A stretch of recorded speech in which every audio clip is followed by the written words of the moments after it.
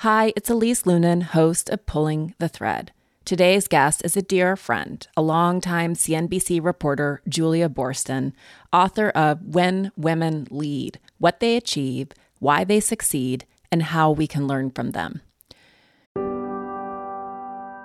Robert Half research indicates 9 out of 10 hiring managers are having difficulty hiring. If you have open roles, chances are you're feeling this too. That's why you need Robert Half. Our specialized recruiting professionals engage with our proprietary AI to connect businesses of all sizes with highly skilled talent in finance and accounting, technology, marketing and creative, legal, and administrative and customer support. At Robert Half, we know talent. Visit roberthalf.com today.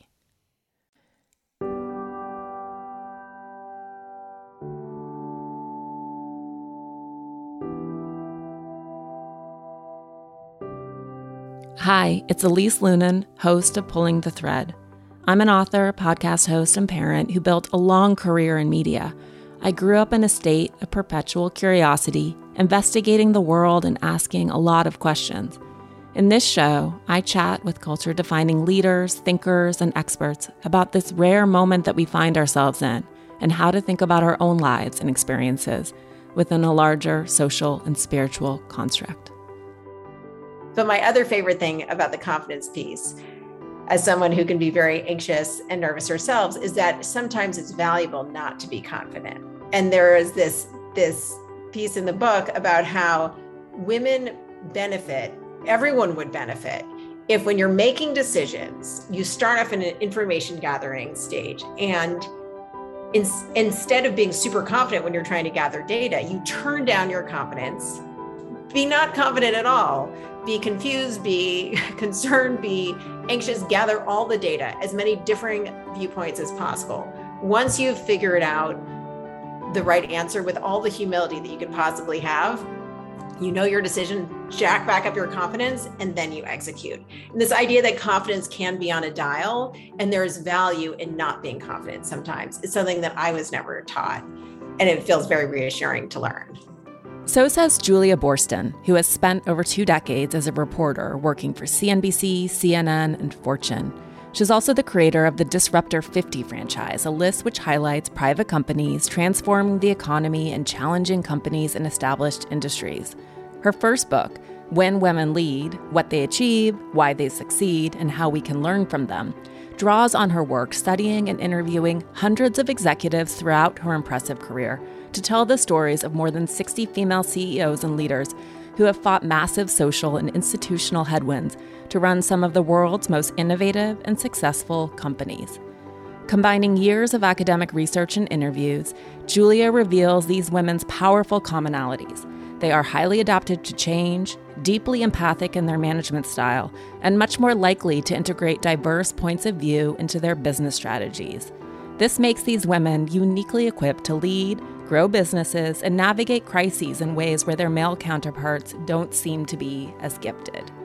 Today's episode digs into Boorstin's meticulously researched book as we cover a few of the female tendencies that correlate with great leadership, how women embrace the role of fire prevention as opposed to firefighting, their ability to avoid ethical quandaries and groupthink, and the value of gaining confidence through experience.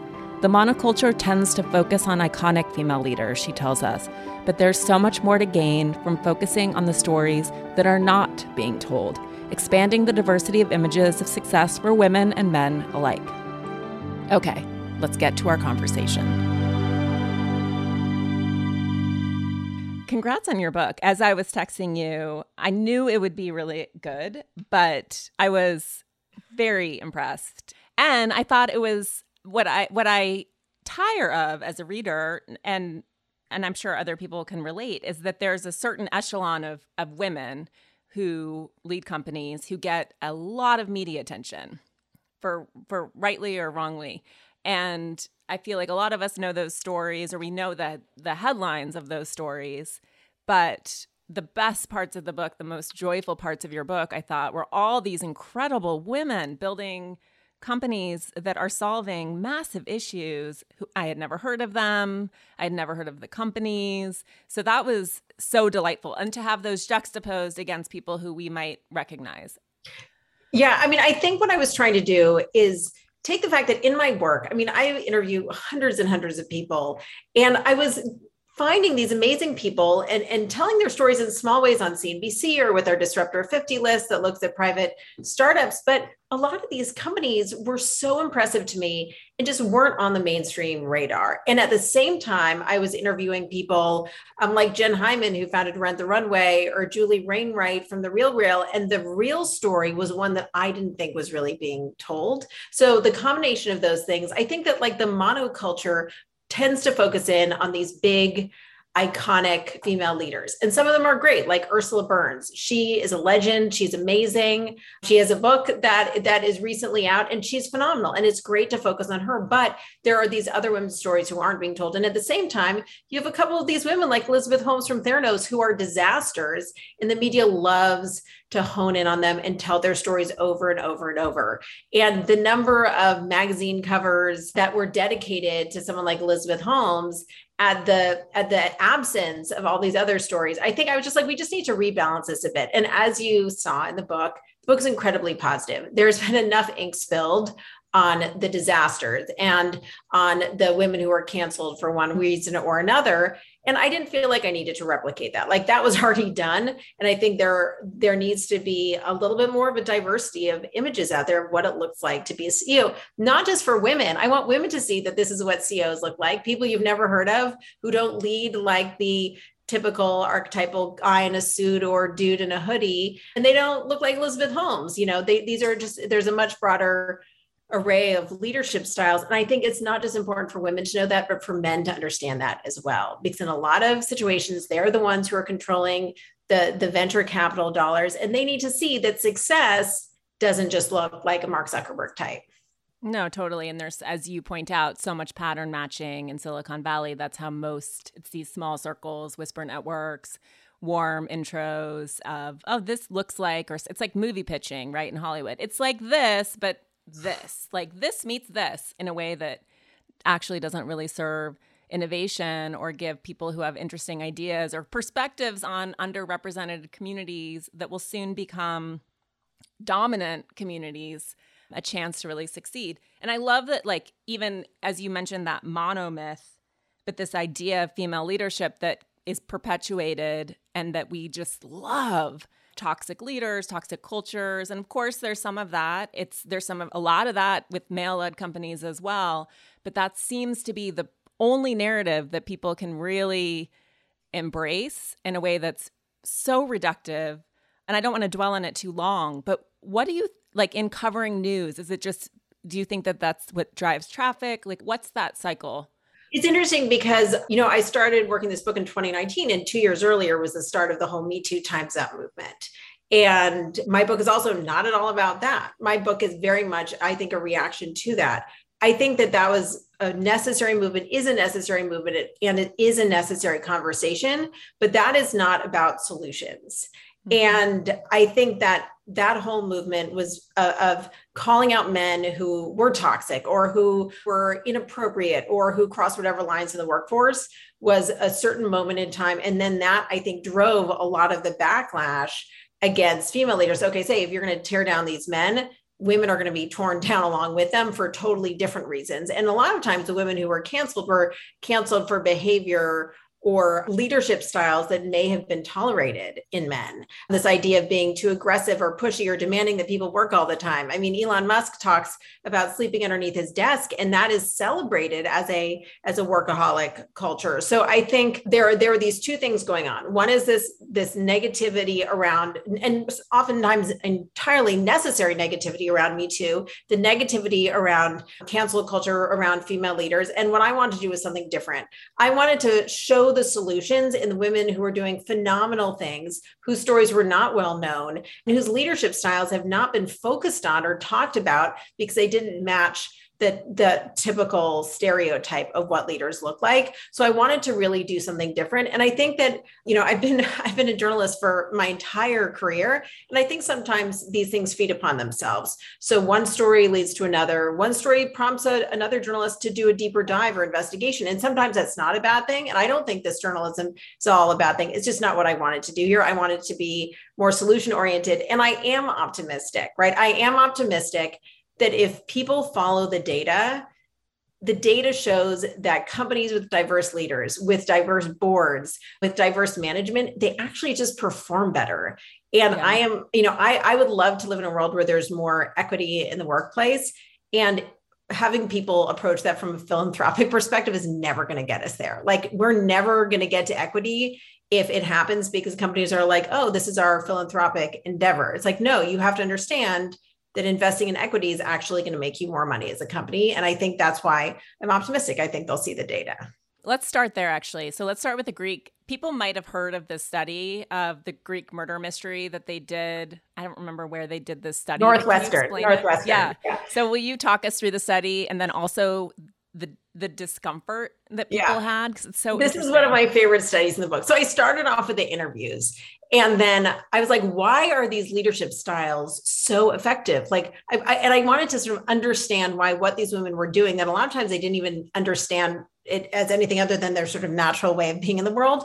Why does this make so much sense for them in their companies? And why does it work so well? So I started reading all these academic studies done by professors all over the world. And one of my favorite ones was out of Northwestern University, where they gathered all these college students and they asked them to solve a hypothetical murder mystery. And they gave them clues and they tried to figure out which types of groups were best equipped to solve the problem.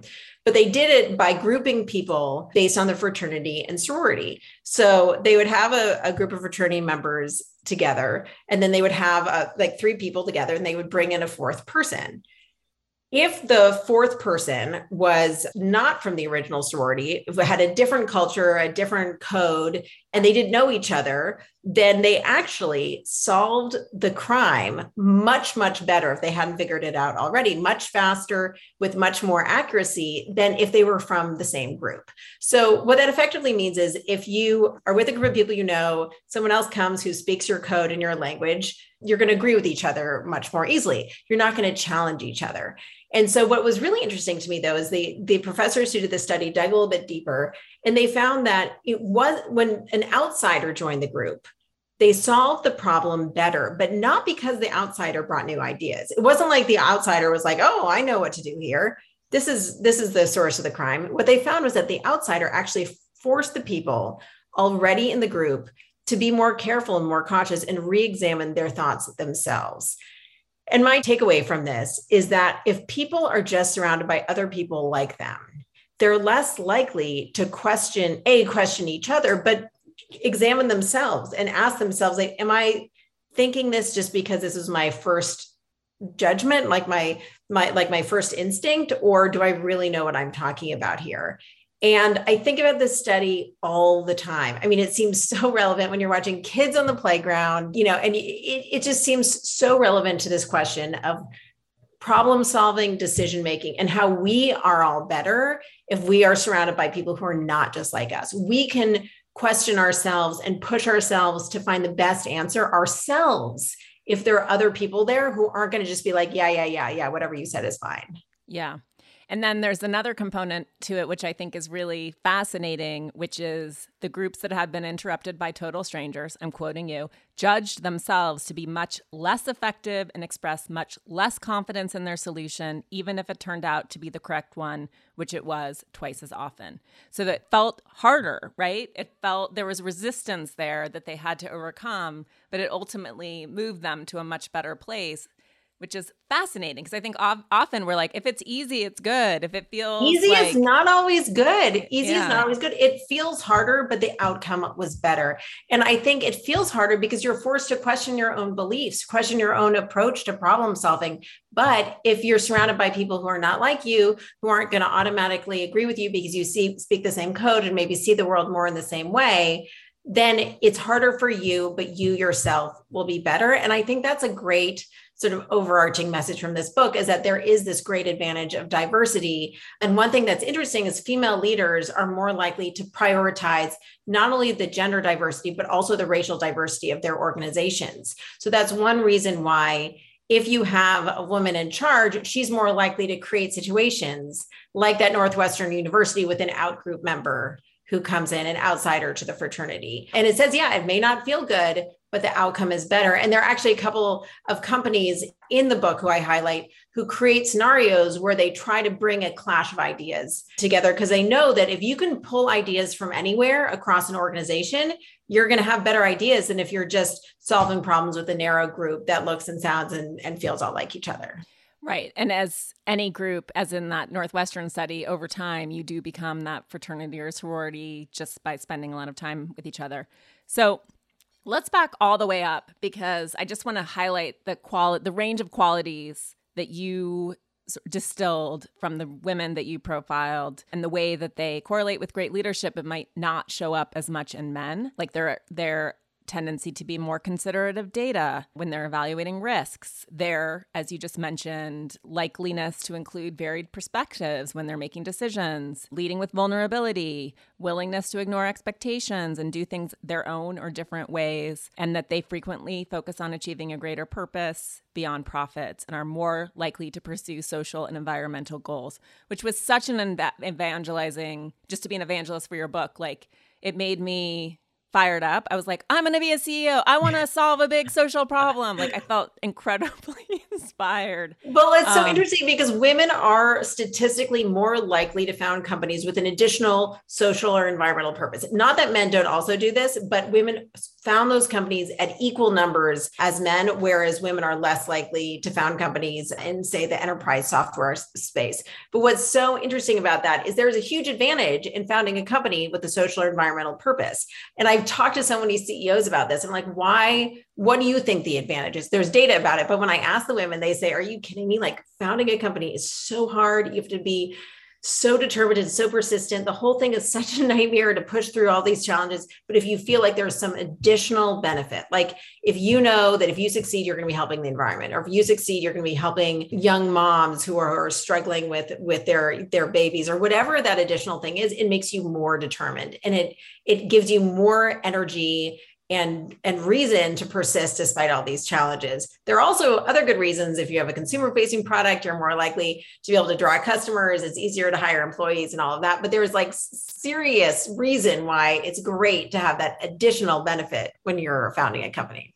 And when you talk about equal number of women to men, do you mean that there's an equal number of companies, or when you break down the companies that women are founding, which are fewer, right? Or is that a myth?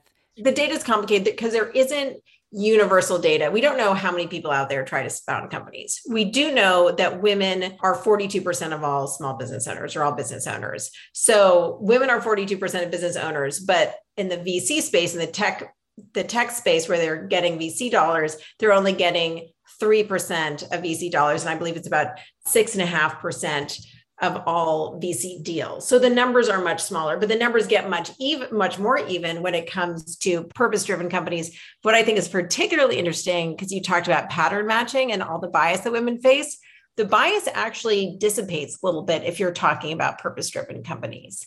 There was this crazy study I included about business school students, and they were presented with the same company, and they were asked to evaluate a company, same, strategy, same revenue streams, whatever it was. If a woman was presenting versus a man, the same company, they judged the male company is more likely to succeed. That's bias. That's just implicit bias. If the female company and the male company both had a purpose, like an additional social, environmental purpose, they were judged the same. So the addition of purpose eliminated the bias, which... Well, it makes sense. Yeah. Because women are supposed to care, Julia. We're supposed to be nurturing mothers, which is all wonderful and true, but it's also kind of messed up how we're penalized. And you talk a lot about that, how men are penalized when they show these more feminine qualities as leaders. And conversely, women are penalized when they show up more in their masculine. We just love those gender biases. Yeah. And it's not fair for men. I mean, there are all these statistics about like servant leadership. This is this idea that you should prioritize your employees and your customers and really put them first. And by the way, this is a strategy that has worked for people like Howard Schultz, the founder of Starbucks, the CEO of FedEx. They've talked about using servant leadership as their approach. So this is something that men do also. Women tend to do it more, and it's very effective when women do it, but men should not be penalized for taking approaches that are more traditionally or stereotypically feminine. It's just, that's a lose-lose for everyone. And then I think you called it agentic. Is that right? Agentic means this idea of like, I'm going to use the word bossy because it's a word we use a lot in our family. I have 2 kids. Usually I'm the one being called bossy, but agentic means like top down, I'm telling you what to do, as opposed to more communal, like bringing in ideas from across an organization. I know everyone says that your 20s are supposed to be the best years of your life, but that wasn't the case for me. I kind of hated my 20s or found that decade really hard. Sensing that I was in the dumps and needed a timeout, my late brother-in-law and best friend Peter took me to France one year. Officially, we were going to see and stay with his aunt, but really I think he wanted to cheer me up. We went to the flea markets in the countryside on the weekends where I found a set of very old religious medals. I decided to invest these medals with the belief that everything in my life could shift, and over the following months, things started to move.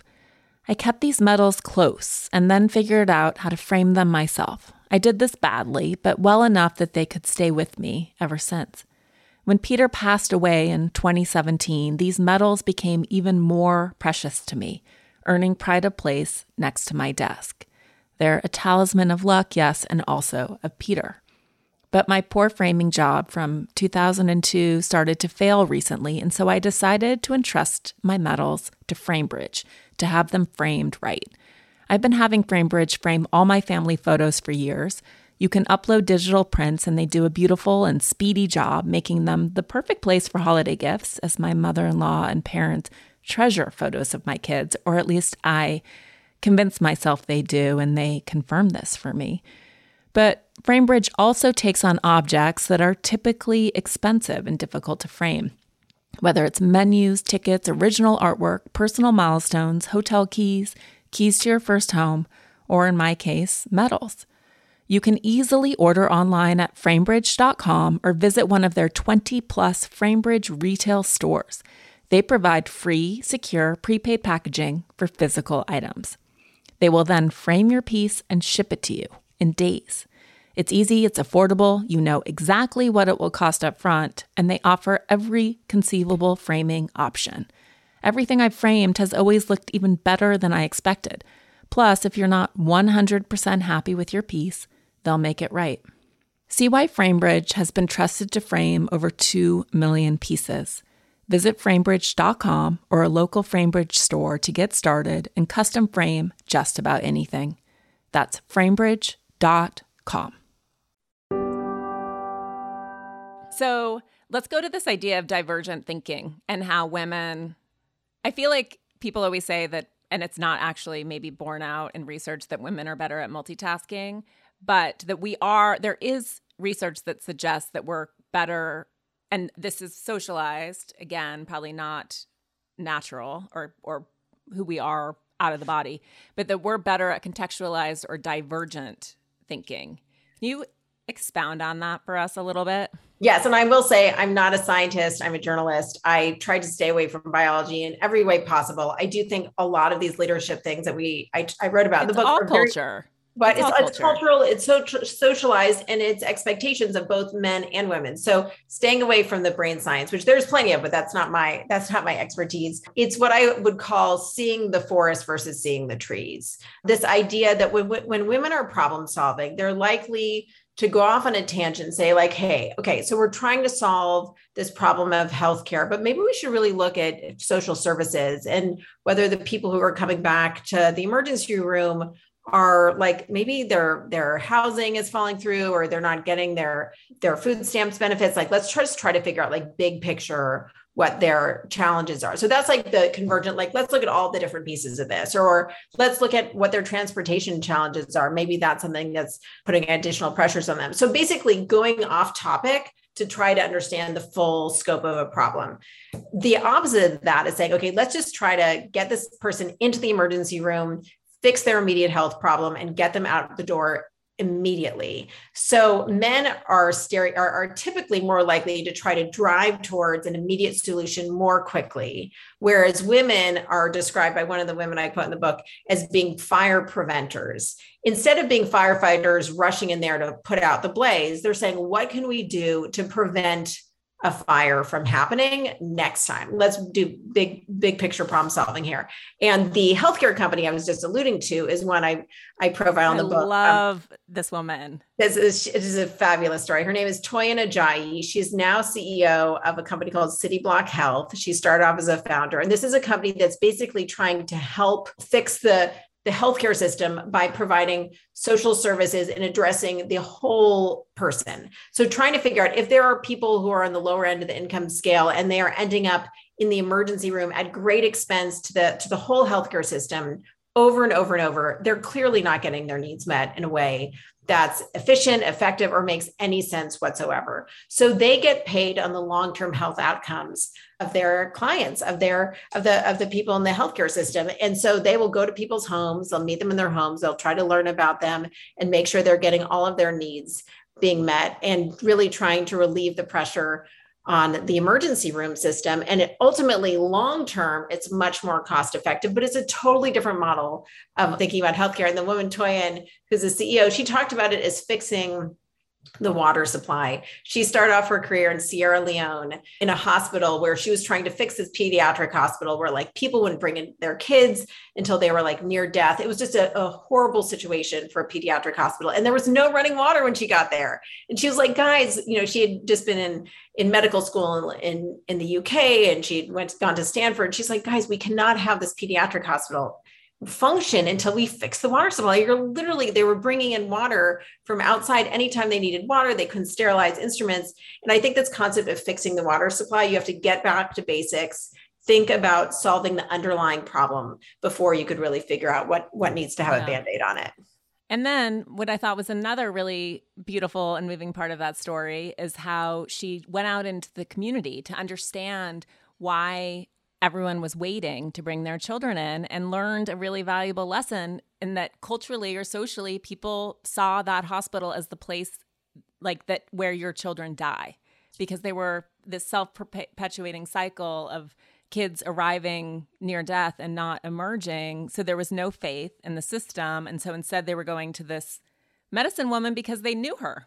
Yeah, it's all about trust. And actually trust is something that comes up a lot in this book. And this idea of building trust and building relationships. So Toyin was like, I need to understand why people aren't coming in until their children are so sick, they're close to death. And then they were saying, we're not coming in because our kids are dying in your hospital. And it was this vicious cycle. And she realized she needed to earn their trust. And I loved what she told me about how she knew that these families who lived right near the hospital would rather buy their medicine from a natural healer than they would come to the hospital and get scientific medicine, scientific solutions, because they trusted this woman and they knew her. So Toyin went and bought some of these medicines, these natural medicines from the healer, and she kept them in her purse for years as a reminder of this idea that you need to have trust with the community. And if you don't, you're never going to be able to help them, and you're never going to be able to serve them. And it was such a priority on trust with your community, and also with whether it's your customers or your employees or whatever, it all comes down to trust. And also this idea of humility. I mean, she went and sat on the floor of people's homes on their dirt floors. And she said, tell me what I need to know. And this idea of humility is something that comes up a lot. In this chapter I wrote on managing in crisis, there were these huge, massive nonprofits that were trying to deal with the pandemic. One was Feeding America. The other is Care USA, which is part of Care International. Care USA operates in 69 countries. It's a massive organization, thousands and thousands of people. But what they found is during the pandemic, they didn't know it turns out they didn't know what to do. They thought they knew what to do. They had a plan. They were distributing soap and sanitizer and doing what they thought was right. And the people on the ground were saying, we can't eat soap. We do not need your soap. That is not helping us. So they had the humility to listen and go around and listen to what individual communities needed. And if they hadn't had that humility, they would not have been able to figure out how to actually serve the people. And that was their job, to serve these people. And that was true for Feeding America and also for CARE. And I think it was true for Toyin. She just needed to sit there on the ground and listen. And with humility, you can learn. Yeah. I had a big crush on that CEO of Feeding America too, and her incredible story, and her family who had raised 108 foster kids. Yeah, Claire Babineaux-Fontenot, CEO of Feeding America. I mean, such an amazing story. I wept on the phone with her because she was dealing. I interviewed her several times over the course of the pandemic, and she was so determined to have Feeding America work and have it stretch and do things that no one would have ever thought was possible pre-pandemic. But she had this amazing hope and optimism that really came from her parents. And her parents had either adopted or fostered 107 other kids other than her. So there was never more than about 15 kids at home at one time. But over the course of her parents' life, they had all these kids that they took care of. And her whole attitude was like, they couldn't not help someone they saw in need. And they weren't wealthy. They were not wealthy. They were not wealthy. They lived in Louisiana. They would harvest crops that they grew just in their tiny backyard. They would buy a cow or a pig and they would kind of graze it around the neighborhood. The pig would eat kitchen scraps, and they all just chipped in and helped each other out. And they were not wealthy, but they made it work. And Claire is so amazing. I just love the quotes she had in there so much, because it just makes you realize that if you were determined and you feel like you can't fail. Like, her parents could not feed those kids. They saw kids in need. They had to take them in. So they would all go, they would harvest crops together and bring home the extras. I mean, they just had systems to make it work. They would go to the cannery, it was just amazing. But this applied when she was trying to raise money during the pandemic, trying to get people to share more resources with them, because the Feeding America is this massive network of food pantries and food banks. And she said, we had to make it so. We just had to make it work.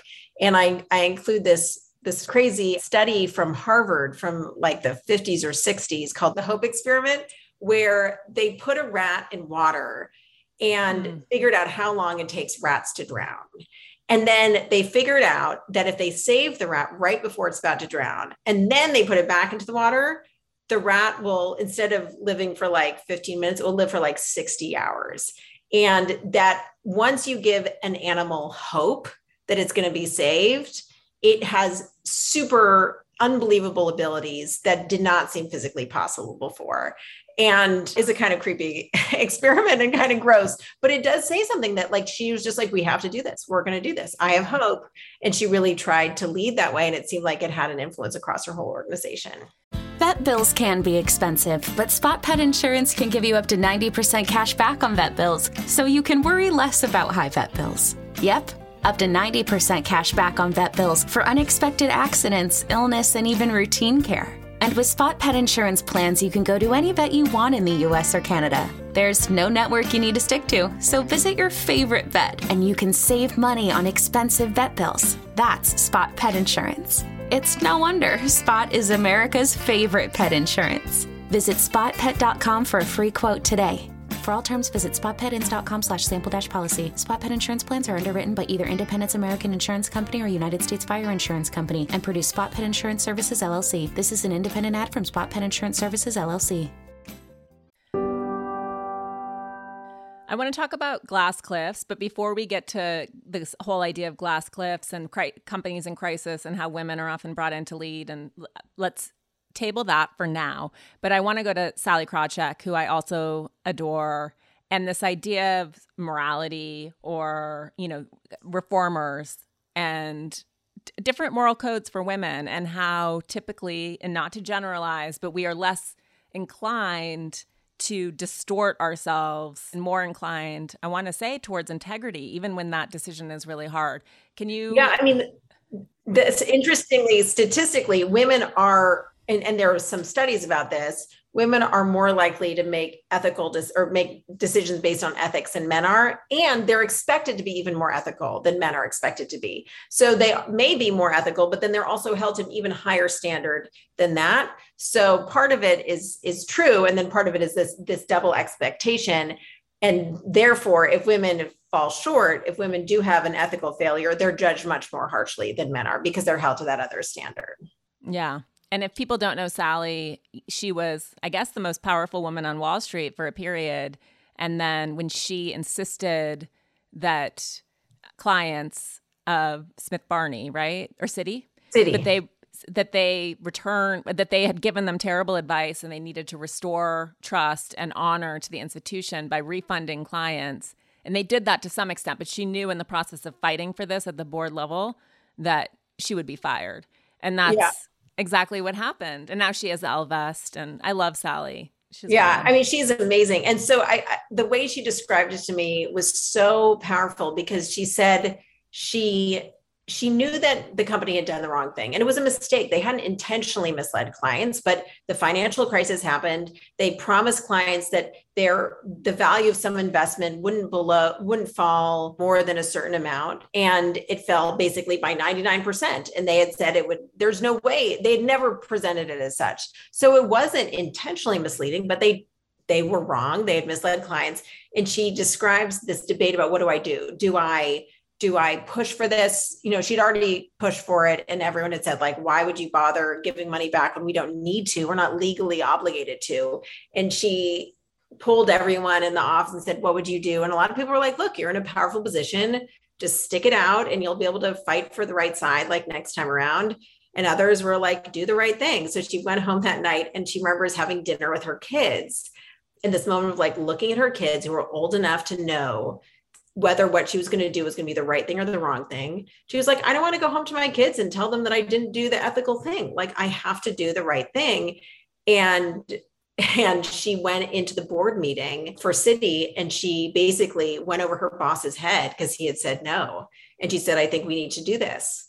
We need to pay back people the money that they didn't think they could possibly lose with this financial instrument. And so she got fired or pushed out. She got pushed out in a way that these things sometimes happen. You get your power taken away from you slowly. And she felt like she was effectively getting pushed out, but she did the right thing.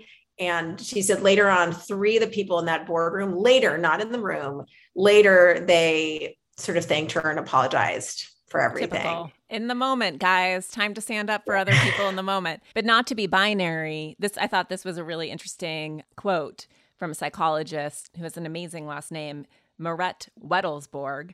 She coined this term cultural numbness, which is how you might think that you are inured to unethical behavior, but that you can become so accustomed to a company's culture and its practices that, quote, no matter how principled you are, the bearings of your moral compass will shift toward the culture of your organization or team. And this is more likely to happen the longer you are at a company. And yet, women appear to be more resistant to cultural numbness than men. But I'd never heard of that concept, and I think it's really interesting. Yeah, I mean, I think it's like a version of groupthink, right? It's basically like groupthink, but this idea that if you're just part of an organization long enough, you're going to lose sight of what might be offensive or wrong, And I think one reason why women may be more resistant to cultural numbness is because, unfortunately, more often than not, they're outsiders. Sally was very rare in that she was a woman in that environment and she could not have lost sight of that. So I think, even if you're become an insider but you've your whole life been an outsider, you're more likely to hold on to that outsider perspective. Yeah, no, it's really interesting. All right, let's talk about glass cliffs, because I think that this happens not only to women, but to men of color, I think, as well. But I might be wrong on that. But this idea that a company needs a turnaround or it's going downhill quickly, and they're like, put a woman in. Like, she'll probably fail, right? Or how much worse could it get?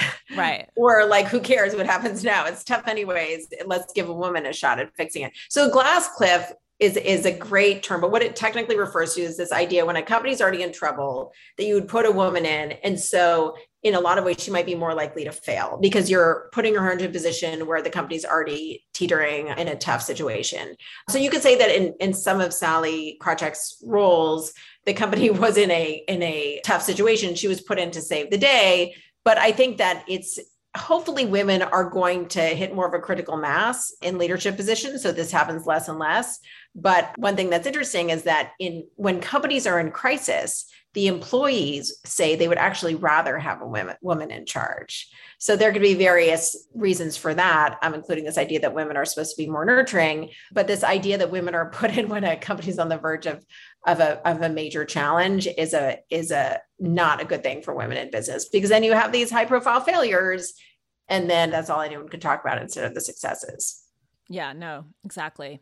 I also thought it was fascinating how, and this goes back to the beginning of our conversation, but how the public reacts to the announcement of a female CEO. And you gave a little stock tip, which is, this is a fascinating bit of data, that when women CEOs get a lot of media attention, it is not positive and the stock drops. And you should buy it because it typically always rebounds and then some, right? But then it's the inverse for men. Well, look, I'm not a stock picker here, Elise. And you heard it from Julia. Historically, if a lot of attention is paid to the fact that a new CEO is a woman and how rare that is and how unusual that is not traditionally or is not statistically been a good thing for the stock. And over time, it all evens out.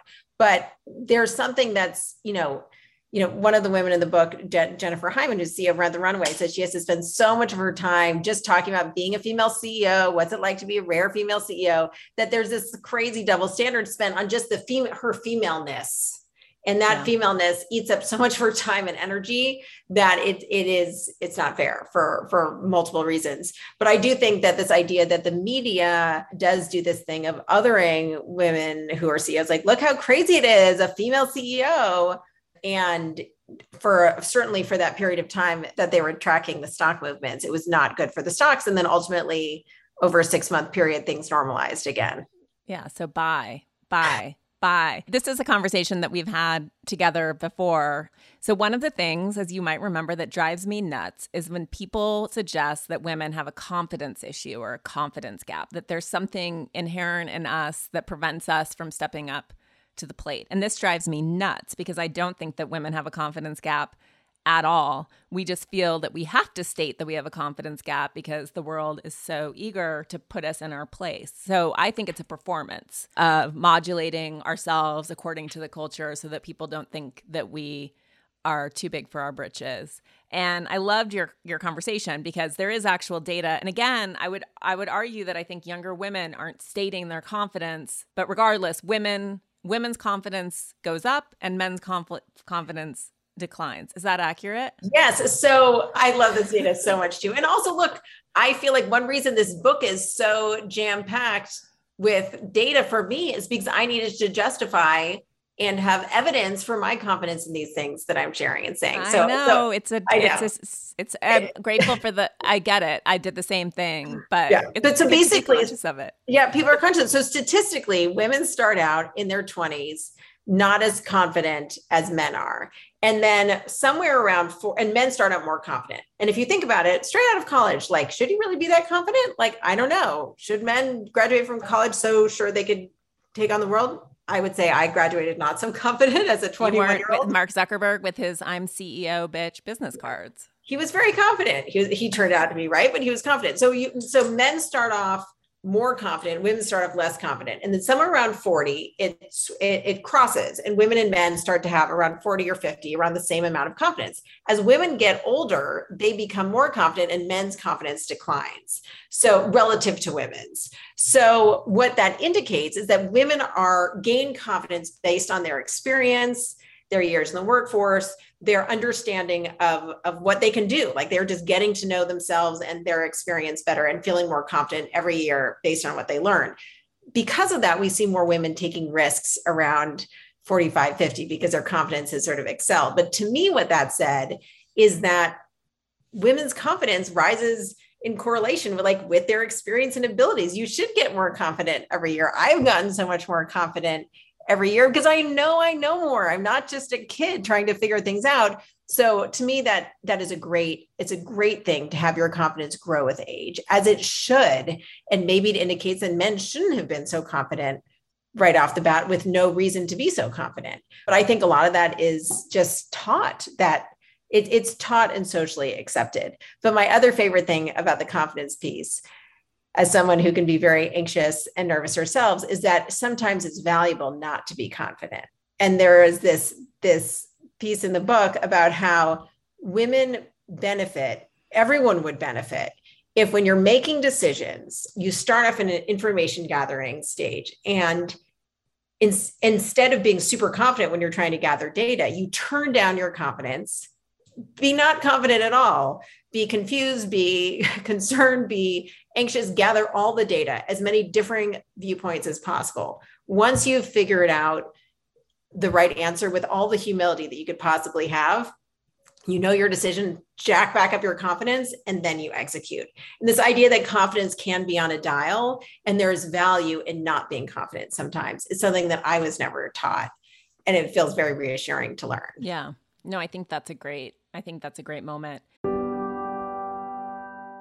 Wondering what to give your mom or wife or daughter or friend or godmother for Mother's Day?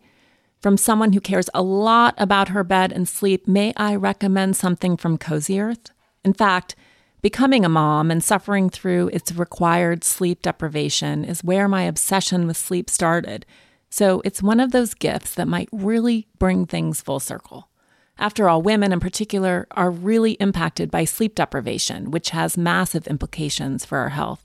Between the hypervigilance of motherhood and the hot flashes of perimenopause and menopause, we get a raw sleep deal. So let me tell you about giving women you love their best night's sleep ever. Let me tell you about Cozy Earth. Their sheets are made from viscose from bamboo, and they are indescribably soft. So soft, like a bed hug, like no other. Now, I'm not the only mega Cozy Earth fan. Every single year since 2018, Cozy Earth products have been named as one of Oprah's favorite things. Oprah picked their best-selling bamboo sheet set because they're temperature regulating and incredibly soft, and she picked their joggers and their socks and their pajamas. Meanwhile, Cozy Earth doesn't just make sheets, they also make pillows, blankets, and more. Cozy Earth makes their products by sourcing responsibly. They use the best suppliers with an eye toward quality, responsible production, cutting-edge technology, and premium materials. They're also incredibly durable. They get better with every wear, and they have an enhanced weave that is guaranteed not to pill even after washing and drying. All Cozy Earth products can be returned or exchanged within 100 days and include an additional 10-year warranty against defects. This Mother's Day, treat mom to the luxury she deserves with Cozy Earth bedding and sleepwear, and prioritize her self-care and sleep health. She deserves it. Don't forget to use my promo code THREAD at checkout for 35% off at CozyEarth.com. After placing your order, select podcast in the survey and select my show in the drop-down menu that follows, so they know that we sent you. This is a staggering study, and this made me very sad. But I also wonder if this isn't why confidence builds over time as women learn to trust themselves more than they learn to trust exterior feedback, which is this Fortune study of 250 employee performance reviews. When they assessed these, they found, and as you write, this is not a typo, 71% of women and 2 to 3% of men had received negative feedback. 71% of women, 2 to 3% of men, and a different quality of feedback. Whereas 81% of men received constructive feedback, only 23% of women did. The majority of feedback for women centered on personality traits rather than workplace performance. Okay, so I think anyone listening is like, it's probably true, right? Like, I don't know. It's staggering. I mean, and what's interesting is 250 people is a relatively small study compared to most of the studies in the book, which are many more people. But I think there was something about that resonated so much with me. And this idea that women are given feedback on their style and men are given feedback on their substance is doubly offensive. And it bothers me because not only is it's just obviously unfair, but women are missing out on valuable feedback. I mean, I'm desperate for feedback every day in my job. Speaking of confidence, I'm never going to get better if I don't have people telling me what I've done wrong or what I could do better.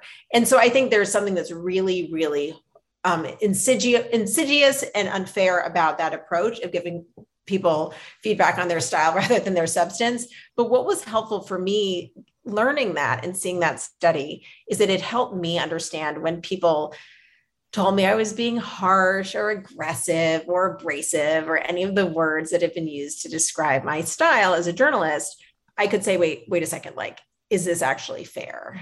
Is this guy saying anything about me and how I'm actually doing? Or is it really just his reaction to me and not his inability to look at my actual performance? So having that study in the back of my head has, I think, been really empowering for me to know not to take things personally. Yeah. No, and it's interesting. And I would imagine, and you write a little bit about this, but as a journalist who's profiling and obviously very pro-woman, but when you are hard on a woman or when you push her as a journalist, the feedback can be that you're like ganging up on them, right? Or being harsh. Or there's an idea sort of in this wider cultural movement towards women supporting women that's a binary approach, and that you as a woman must condone everything that every other woman does and condemn everything that every man does. How do you hold that as you do your job, which is to be an objective truth and fact finder and storyteller? I mean, I think that if that's not in my head, I'm just doing my job. I mean, right. I tell the story. I've been doing this for so long. I've been a journalist since 2000. I've always done business news. I think I get better every year. Like I know what I'm doing, but I tell the story in the book about how I was interviewing Ann Sarnoff, who at the time was CEO of Warner Brothers. And the company just made a really controversial decision to put all of their movies on HBO Max at the same time as in theaters. And like, it was just one of these things where everyone was really upset about it. And so I really pushed her on it. And I cited all of these examples of people who were saying this was a terrible idea and filmmakers weren't going to want to work with them. And I just did my job. And she answered. And when she sort of obfuscated, I pushed her, but it was all like a very normal interview. I was tough where it felt appropriate. And I listened to her. I didn't interrupt her. To me, interrupting someone is like, shows that you're not listening to their answer, but I really listened to her. And then I pushed her when it was appropriate. So then I got a phone call from a PR person who was like, gosh, you were so mean. You were so harsh.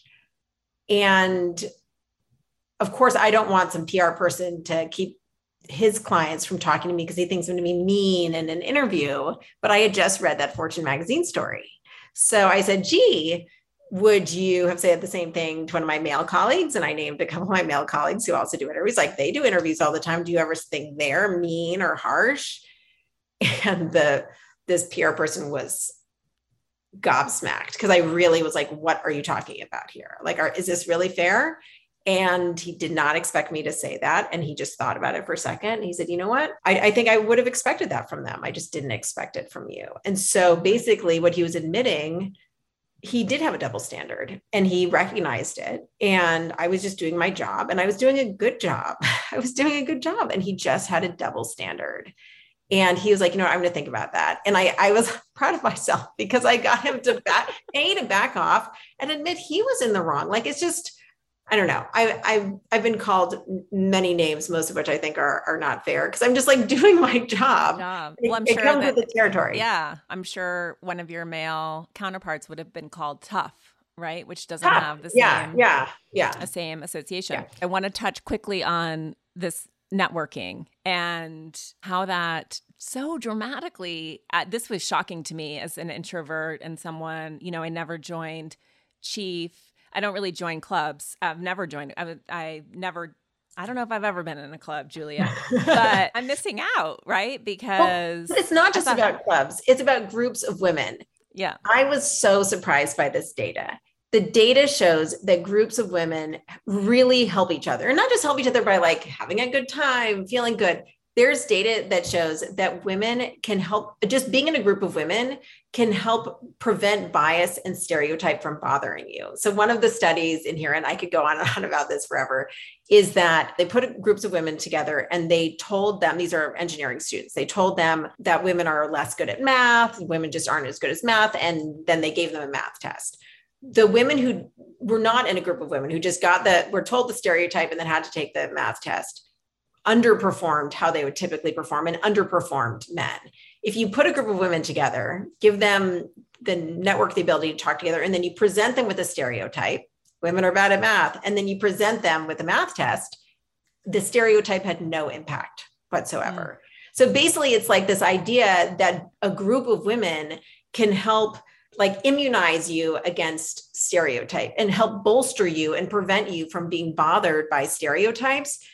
So much of this is about what you have to figure out how to tune out and not listen to. And being in a group of women can really help you with that. And also there's data about having women who are not just people who you work with, but diverse women from different backgrounds. You can help each other learn to negotiate better and to figure out how to navigate different work environments.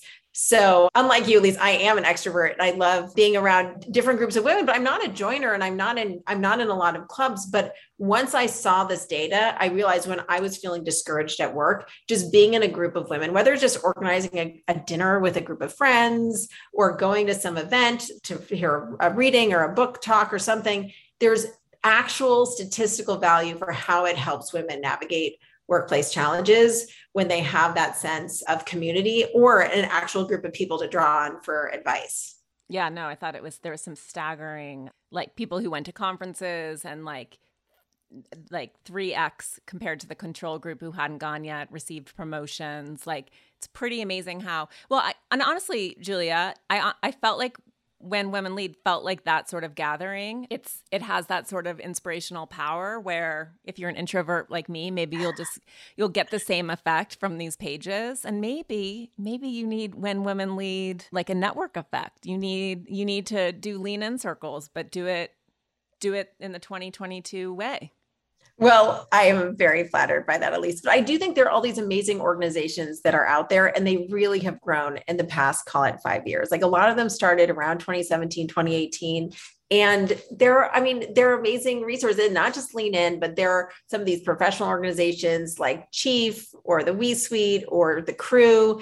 And some of them are like industry specific. And I just think there are all these amazing organizations or conferences of women. That's when you were referencing women who went to these conferences were more likely to get promotions and pay raises than women who had signed up but had not yet gone yet. So pretty good control set there. And I think that there's this myth out there that, women aren't necessarily going to help each other. I just think it's a myth and it is not true. And what I saw in reporting this book is that especially women of our generation, they understand that not only do they want each other to succeed, but we need each other to succeed to help each other. And there's I think it's a generational shift and this momentum towards lifting each other up because we know that will benefit all of us. Yeah. And Crew, which you mentioned, is CRU. And you don't have Crew. to. Yeah. Chief, you have to be a C-level executive, I believe, unless they've modified that. But Crew is for anyone who's interested. Chief is right? VP level and above, and Crew is for anybody. And by the way, Tiffany Dufu, who founded that company, who's in the book, phenomenal leader. And her whole thing is, she wrote a great book called Drop the Ball, if I could tease that a little bit, about figuring out which things you could let go of and sort of separating from the stereotypes about all the things that working women need to do.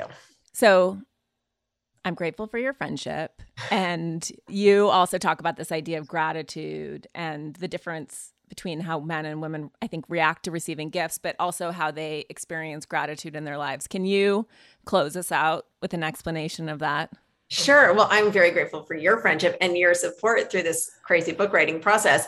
But the studies find that women are more comfortable expressing gratitude and feeling gratitude. And that's something that sometimes men feel more uncomfortable with. That could be because it's associated with maybe owing someone something, but women are just okay and enjoy this feeling of gratitude. That has something to do with leadership, because there are these studies showing that if you as a leader feel gratitude, maybe it's gratitude for the ability to solve a problem, to be in a position to see something that needs fixing, then if you feel gratitude, you're going to make longer term decisions. They did a study about offering people money now or money later, and then asking them to reflect on something they felt grateful about. The people who experienced that feeling of gratitude were dramatically more likely to wait and take the long-term reward. And the same thing is found to apply to leadership. So if you're feeling very grateful for the position you're in, like this woman I profile named Julia Collins, who runs a company called Planet Forward that's trying to address climate change and global warming, she is planning for 100 years. She's going for the long-term goal. She's not looking for the short-term gain. And I think in life and business, we should all be thinking long-term and not just for the short-term payoff and the instant hit of getting something now versus waiting for something bigger and better later.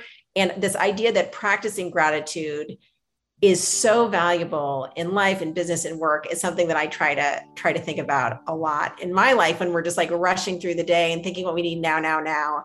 Practicing gratitude is actually a business skill.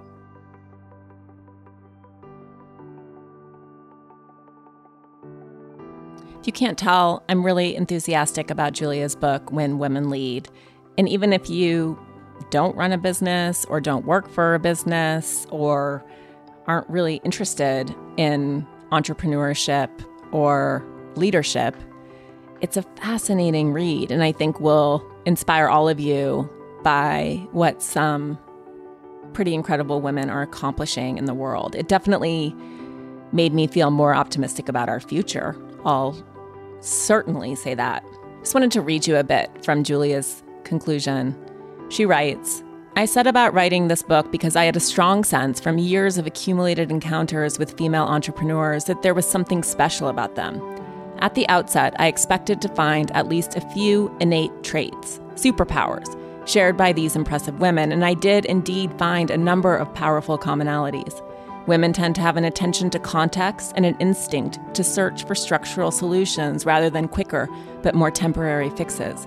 They are more likely to seek out diverse perspectives and incorporate them into their decision-making, and they tend to pursue purpose-driven companies and show vulnerability.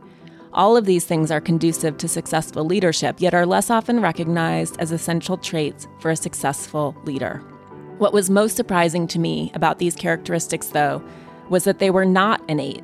I found that women had, over the course of their careers, created their powers by practicing and honing a series of strategies and approaches. What I think is so fascinating about all of that, and the fact that these are cultural attributes and not inborn, is that men can learn them too. And maybe from there, we'd have a more equitable and balanced world. Thanks for listening to this week's episode. You can find show notes and full transcripts of the episodes at theelisepodcast.com. Please sign up for my newsletter. I promise I won't spam you. Or follow me on Instagram at Elise Lunan to get updates on new episodes. I'd also like to give a huge thank you to my sponsors who make this show possible. Please support them the way they support this podcast.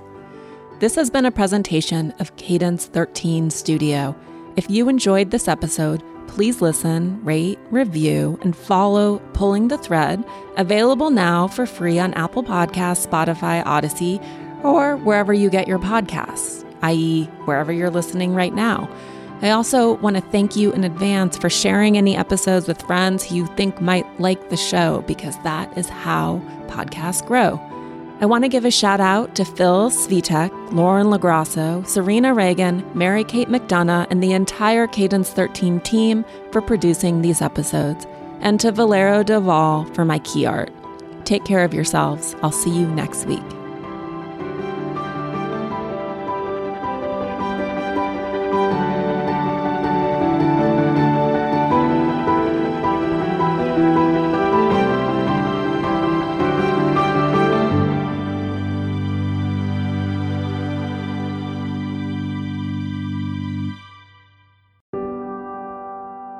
High schoolers are busy, but no one's too busy to help fight cancer.